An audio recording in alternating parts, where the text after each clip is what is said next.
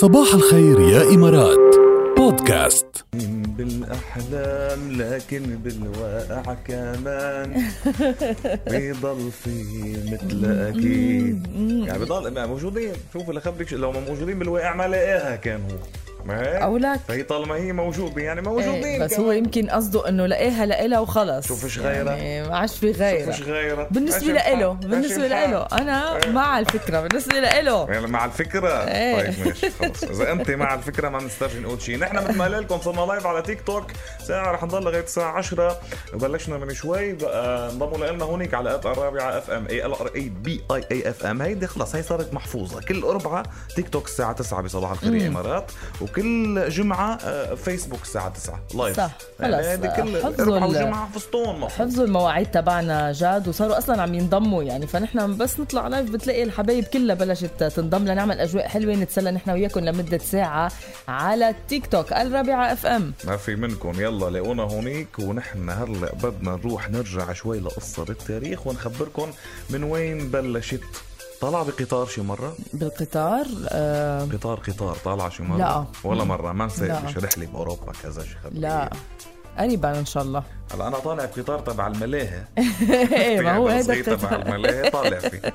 وانا كمان مش قطار هيدا بلا قطور. هيدا قطور مني قطار طالع بالمترو طالعين اكيد. بس انه القطار هيدا القطار في بيدي ومن بلد لبلد وكذا وهيك. لا بس انه اول سكة حديد واول قطار وكذا شي مرة. فكرتوا كيف بلشت؟ يلا هات نخبرهم. يلا من وين بلشت؟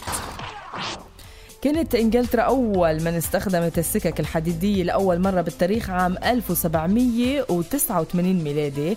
حتى عم تستخدم القطارات بجميع البلاد. وكانت القطارات الأولى بتشتغل بالفحم كمصدر للطاقة، وكان يقوم الفحم بالتسخين خزان المي بالقطار وبتولد منه طبعا بخار شديد الضغط، وهذا البخار بيدفع آلة بخارية. فهيدا الشيء بتخلي العجلات تتحرك يعني، وبتخلي القطار يتحرك. ومع التقدم العلمي والتكنولوجي بدأ استخدام القطارات الكهربائية، وهي ما بتعمل بالفحم طبعا ولا بالبخار، ولا ما تعمل بمحركات كهربائية موجودة بالقاطرة. وتعدد تطوير القطارات منها ما يعمل بالديزل، هو نوع من القطارات السريعة ومنتشر بكل يعني البلاد ببريطانيا تقريبا لسهولة استخدامه. قطارات الديزل ما بتحتاج لخط كهربائي فوقها أو تحتها يعني لتستمد منه الكهرباء مثل القطار الكهربائي. وأتاح استخدام الكهرباء لتسيير القطارات الوصول إلى سرعات كبيرة جدا توصل إلى ما يفوق 500 كيلومتر بالساعة. exactly. هلا أنا شفت قطار سريع جاد بتركيا وقت سافرت على تركيا. بس منه القطار الكبير يعني. وبلس إنه بيحتاج شيء يكون معلق فيه من فوق ومن تحت كمان. شايفي هذه القطارات سريعة هي التجافي بيسموها. عرفتي التجافي هذا بيكون جران فيتاس يعني بيسموه تران جران فيتاس بعتقد يعني فيتاس كبيرة سرعة عالية. صح. فهيدا القطارات كمان تجافي كمان صارت منتشرة بس فيما بعد هيدا بعد التطور الكبير أكيد يعني. والله يساعد لأي شغلة إذا بتجافي يعني إذا بتجافي بتروح ماشي عن جد بتروح. طيب قبل اختراع القطارات كان السفر بيتم بركوب الحصان والجمال، وهذا الشيء بنعرفه، أو العربيات يلي بتجر الأحصنة. وتم اختراع جيمس بعدين اخترع جيمس وات الآلة البخارية بالعام 1769 عفوا.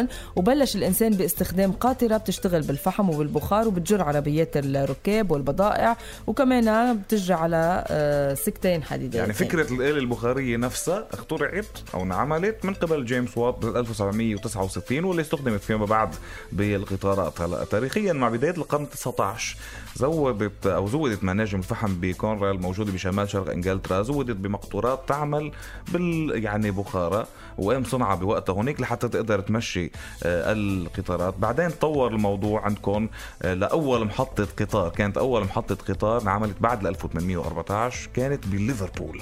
أول محطة ترين ستيشن الأولى بالطريق بليفربول بالعام بعام 1850 طور قطار نقل البضائع يلي بيشتغل بالفحم، طوروه ليجر كمان العربات، الخزانات، العربات الثلاجات يعني وغيرها.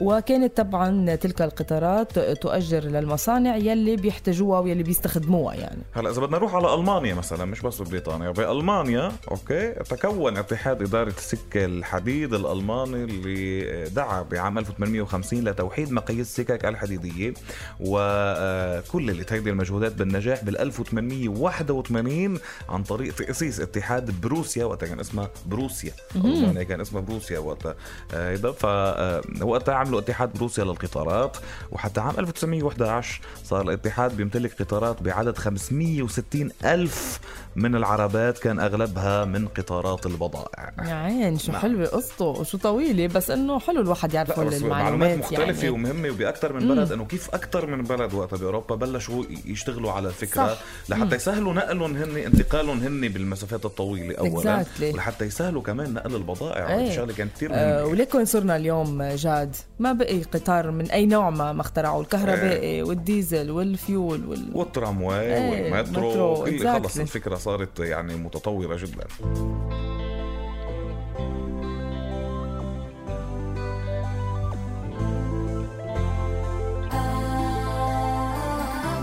في كتير ناس لهلا المترو مثلا وسيلة نقلهم اليومية اللي هو نوع من أنواع القطارات. طبعا. صباح الخير يا إمارات بودكاست.